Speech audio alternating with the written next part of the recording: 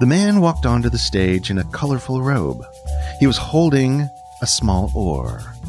He claimed he was wearing a magician's robe and that the oar was his magic wand, and that he was going to do something magical with us.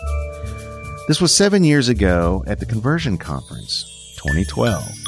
I still remember this keynote presentation, and I've forgotten many. The magic he performed was to teach us an important model for changing behaviors. Before the hour was over, he had asked us to teach the person next to us what he had shared, his behavioral model. I live by that belief. The best way to really learn something is to teach it to someone else. Indeed, his model was one I never forgot, having taught it to someone else.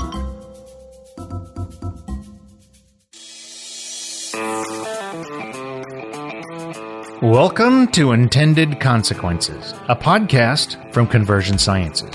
I'm Brian Massey, and I believe that anyone is capable of using behavioral science to get the results their business needs. It delivers intended consequences, and I'll teach you how to harness it. Really encourage people to use the Tiny Habits method. Make it really tiny, find where it fits in your life, and as you do the behavior immediately after, do something that makes you feel happy and successful and positive. For some people, it's a fist pump. Think Tiger Woods. Mm-hmm. Other people, it's like they just say the word awesome. Other people raise their hands over the head. Other people just smile. Some people like doing a little dance that makes them feel happy. Anything that brings up a positive emotion and signals you've succeeded, and it's different for different people. So when BJ Fogg announced that he was finally releasing a new book, I invited him to be on the Intended Consequences podcast. With few changes, what he taught us 7 years earlier had changed little. His new book, Tiny Habits, has turned those business management lessons into a program for individual behavior change. BJ knows behavioral design, and he clearly applies it in his life. He teaches at Stanford, and he founded the Behavioral Design Lab there to study human behavior. Each year, his course tackles issues big and small, like peace and connecting to nature. Anyone involved in marketing is involved in what he calls behavioral design. Listen to how this science can change your behaviors and your marketing effectiveness. So, BJ, I'm always interested in what gets people to where they are. What is it that made you so interested in behavioral science? I think it goes back a long, long time. It usually does. Yeah, just training and just sort of a sense of responsibility for helping others, serving other people. I grew up in a religious tradition where that really was the point. I mean, you're here on this earth to serve. And even though I'm not part of that religious tradition, that upbringing certainly is part of who I am, or that sense of things. So this is really a way of helping people as much as a curiosity about the science behind all of this. Yeah, for sure. So your new book is Tiny Habits, and as we were talking about, I 7 years ago, I saw the things that are in the book in an earlier form, but they're remarkably similar. There were two things that stuck out for me 7 years ago, and that was a very simple model. And you did something during your presentation. You had us teach the person sitting next to us that model. And I want to explore this teaching as learning thing, because it seems to run through, at least 7 years ago to today, it seems to run through it because it's part of the book. Why don't you start off, though, and give us the top level view of how we change our lives using this Tiny Habits methodology? Okay, yeah, there's two different paths we could go. One is down the behavior design path and talk about the behavior model, which is, wow, it's hard to believe that was 7 years ago, which is what we did at the conference. The other path is this specific method that I call Tiny Habits. And Tiny Habits works like this. It's basically 3 hacks that you do so you can create habits easily and quickly. Number one is you take the new habit you want, you scale it way back. So say you want to drink more water. You scale it way back maybe to just pouring a glass of water. So here I'm picking up a glass of water that I poured this morning as my habit. So you just make it's not even drink the water. It might just be pour it. Or if you want to do push-ups, like I do a lot of, it's not 20 push-ups, it's 2. So you make it really, really tiny. That's hack one. Hack two is you find where does this fit naturally in the course of my day? And you're looking for what it comes after. You're looking for a routine you already do reliably. And in Tiny Habits, we call that an anchor.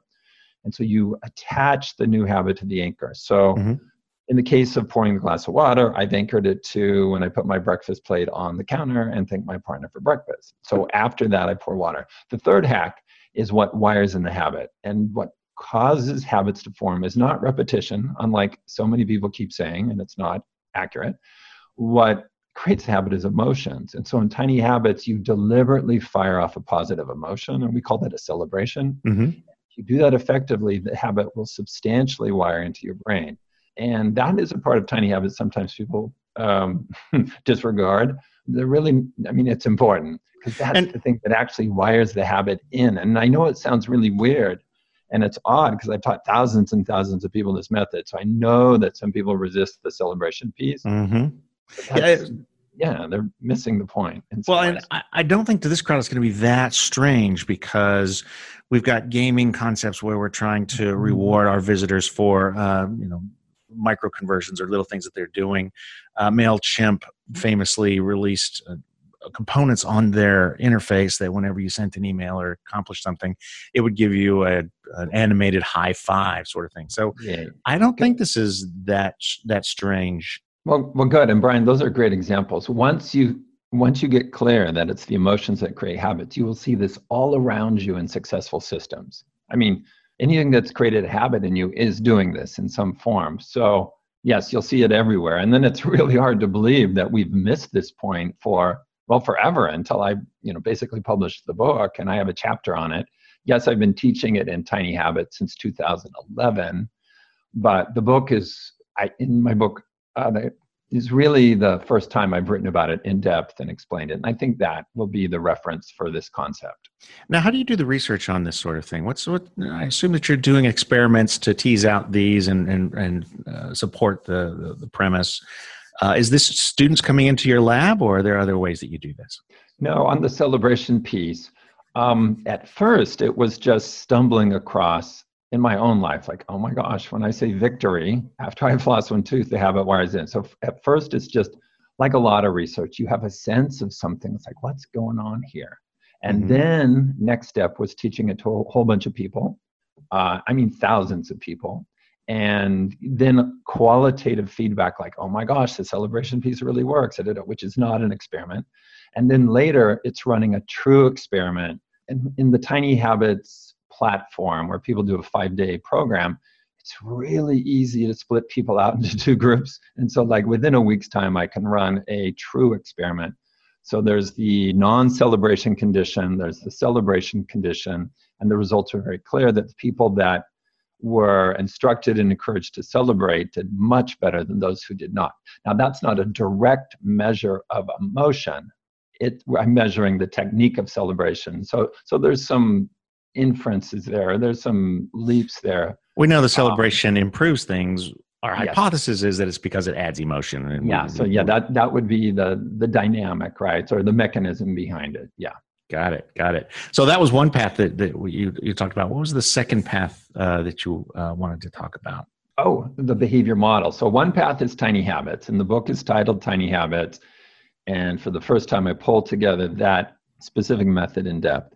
But Brian, what I'm so happy about, the book is really about behavior design, which is my broader, it's the term that we use at Stanford for the broader umbrella of some new models of behavior change, including the Fogg behavior model and new methods.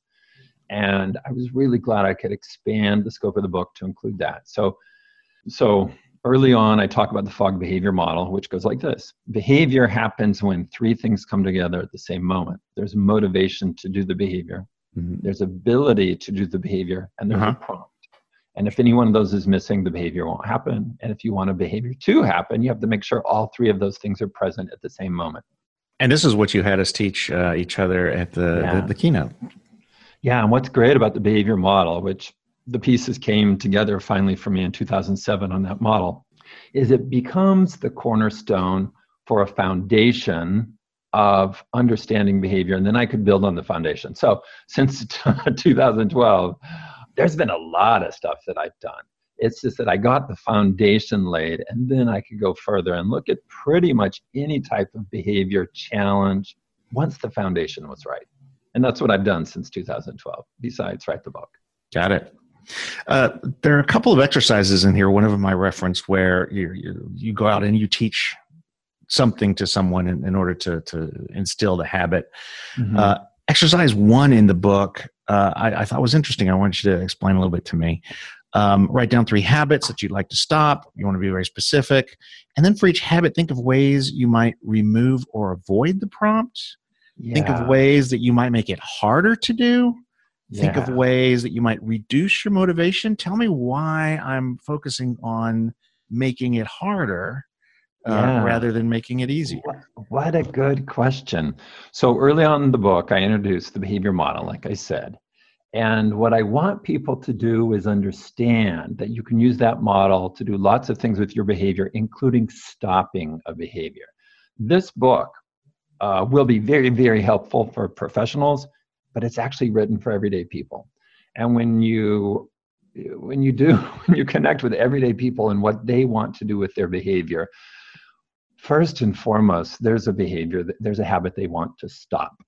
Okay, so people, working in conversion, of course, they don't want to stop a behavior. They want to get it to happen. But for the reader of this book, we want to stop abandonment for sure.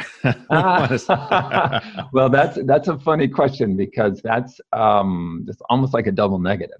You want people to actually continue. Yes. But I guess the quick answer to wrap up my answer, Brian, is just one, give people a really quick application of the behavior model, and do it in a domain that most readers care about a lot.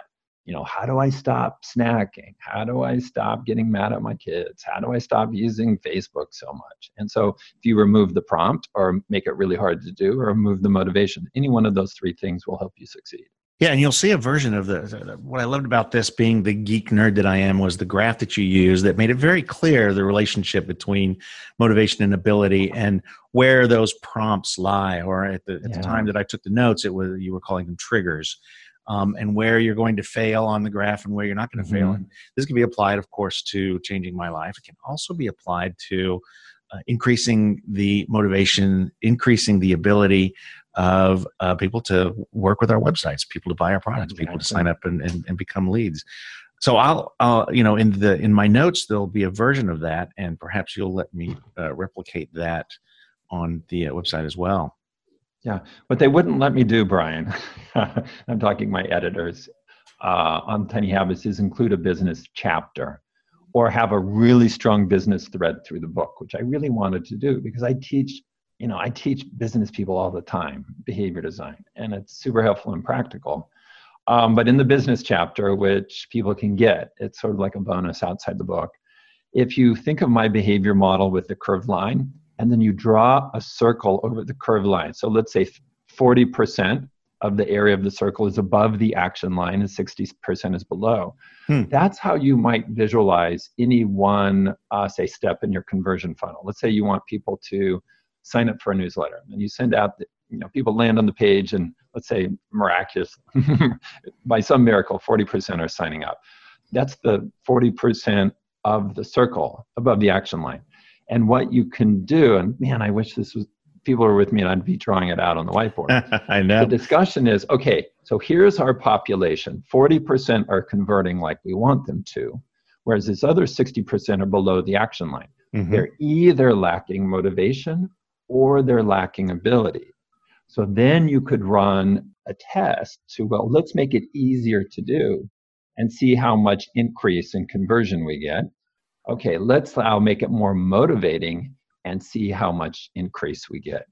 So in the book and elsewhere, I've really talked about the behavior model as an individual person, but you can, with the circle, and it really would be a scatter plot, it wouldn't be a circle.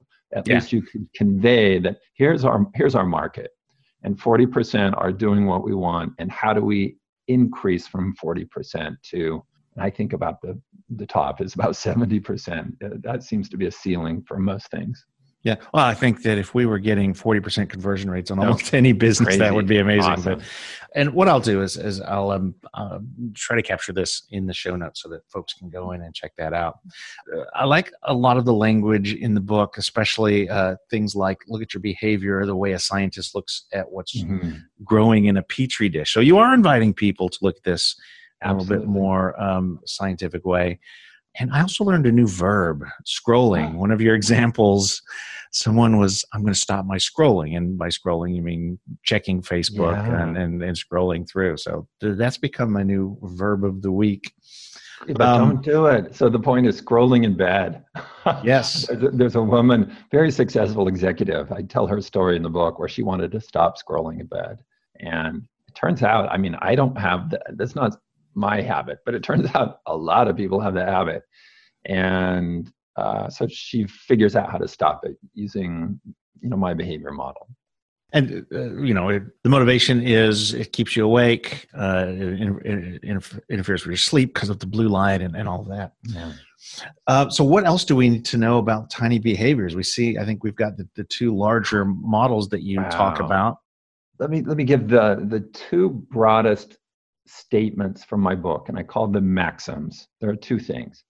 One is to help people do what they already want to do.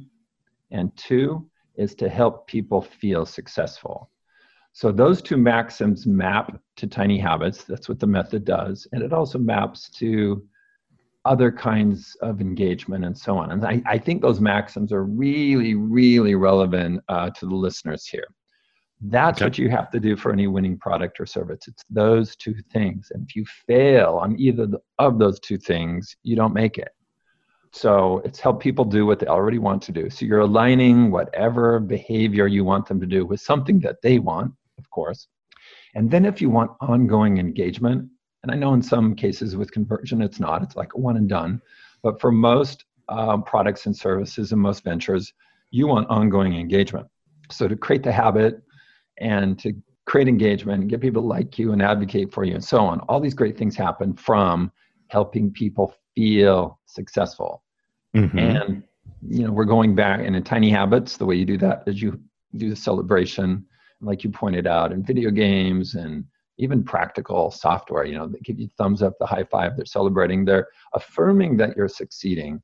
And as they do that in video games or other systems like survey software, it's not just random and it's not just to be nice. It serves a purpose. And that is to, one, wire in the habit, and two, motivate you to do more with that product or service or brand.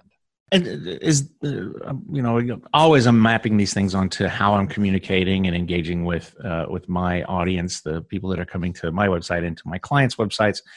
Is it the things like sending an email or a note that says congratulations and kind of celebrating with them? Is it something that's going to be something more meaningful than that? Yeah, surprisingly, no. Okay, everybody be patient, but I'm going to share something really, really important. Awesome. I do not use the word reward in behavior design, and I only use it in the book to say, don't use this word. It's a messy word. And reward, if you rewind decades, it's a good technical term, but the use of it today has at least two meanings.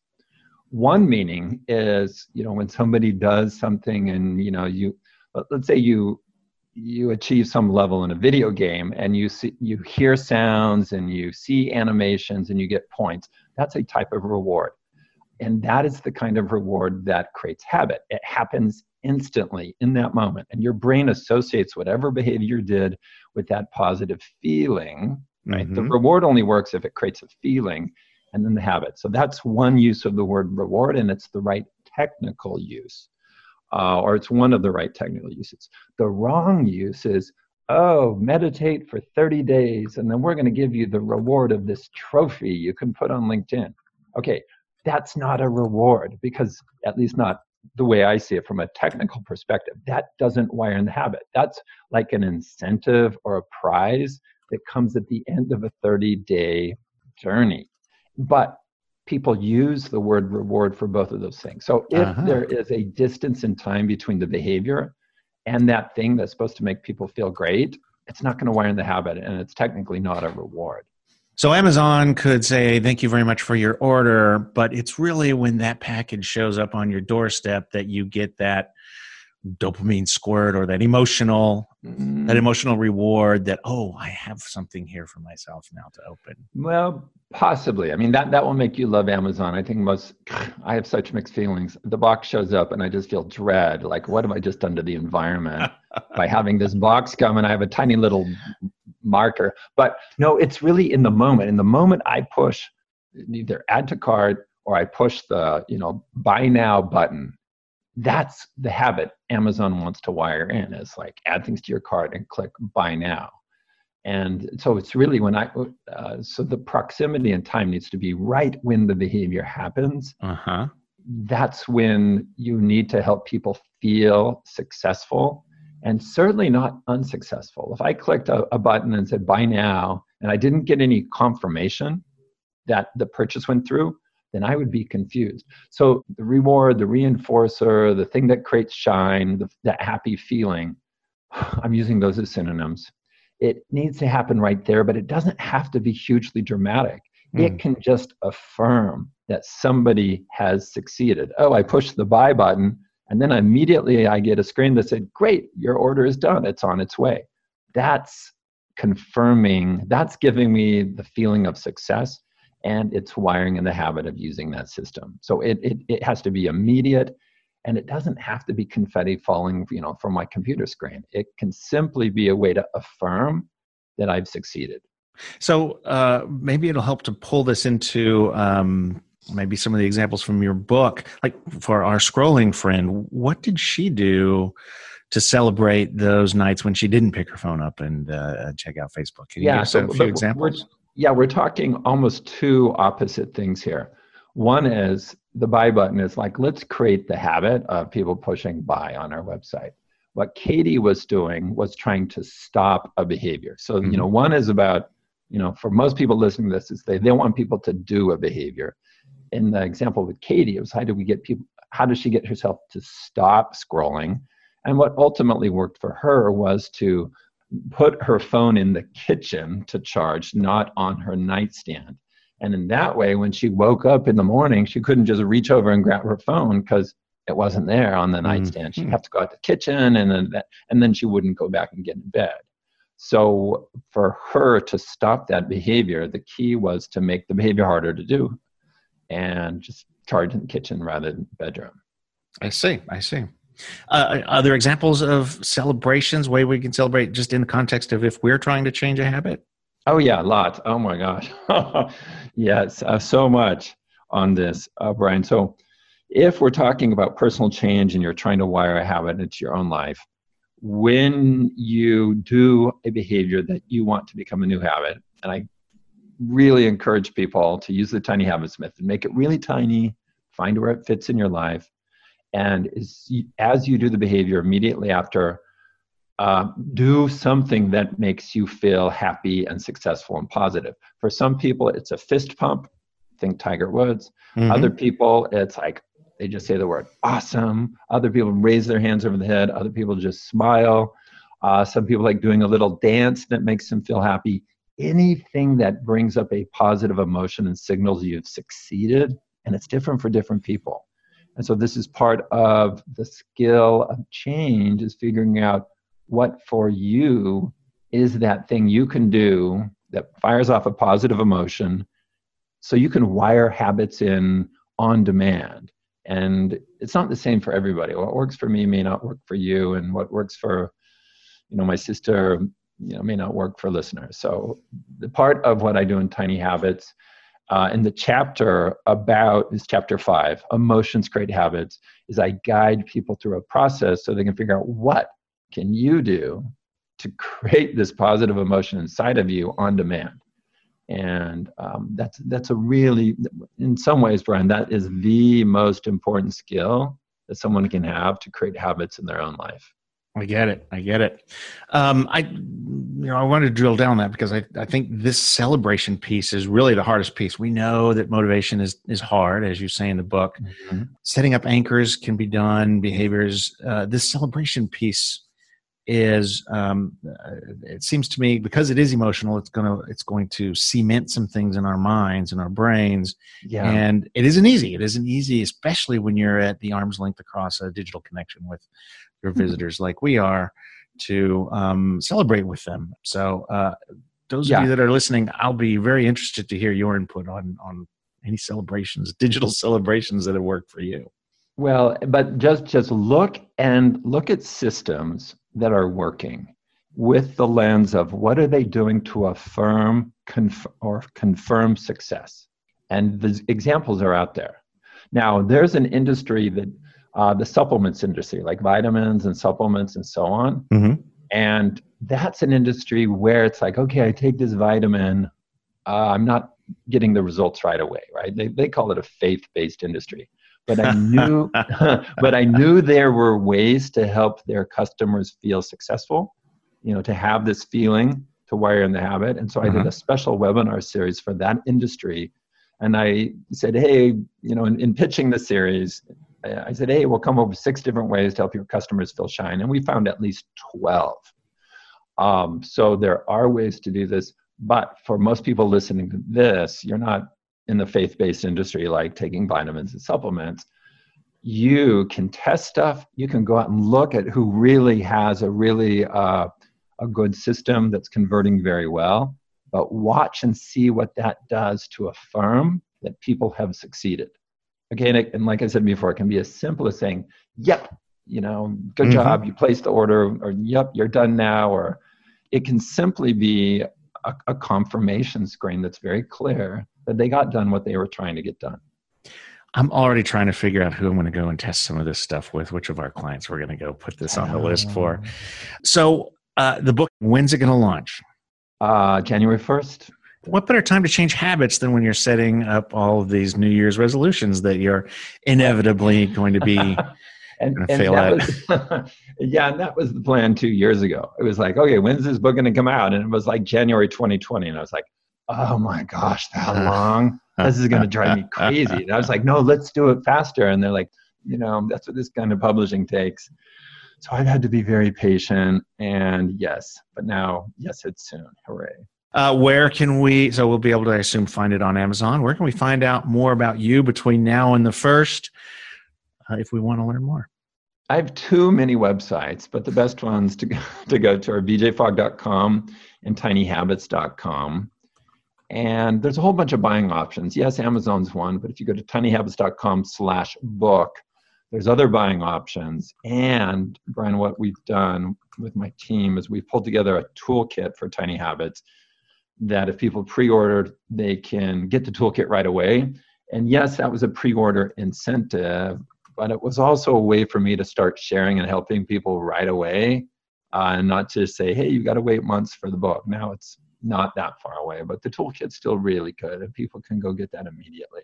And that comes back to how we opened appropriately, that it takes 2 years to get a book out. So let's get something out where we can start helping people right away. That kind of touches me, really. Well, thank you for joining us. I took notes during BJ's conversion conference session, and my mind map notes are available on the Intended Consequences website at intendedconsequencespodcast.com. At one point in our conversation, BJ visualized for us how to apply his behavioral model to the problem of conversion. I went ahead and animated this part of the conversation for you, and it can also be found on the Intended Consequences website at intendedconsequencespodcast.com. When you get back to the office, let's see if we can develop some tiny habits around experimenting. The habit we want to change is considering data when we begin any creative project. As BJ told us, it doesn't have to be a big change. In fact, we should make this change very small.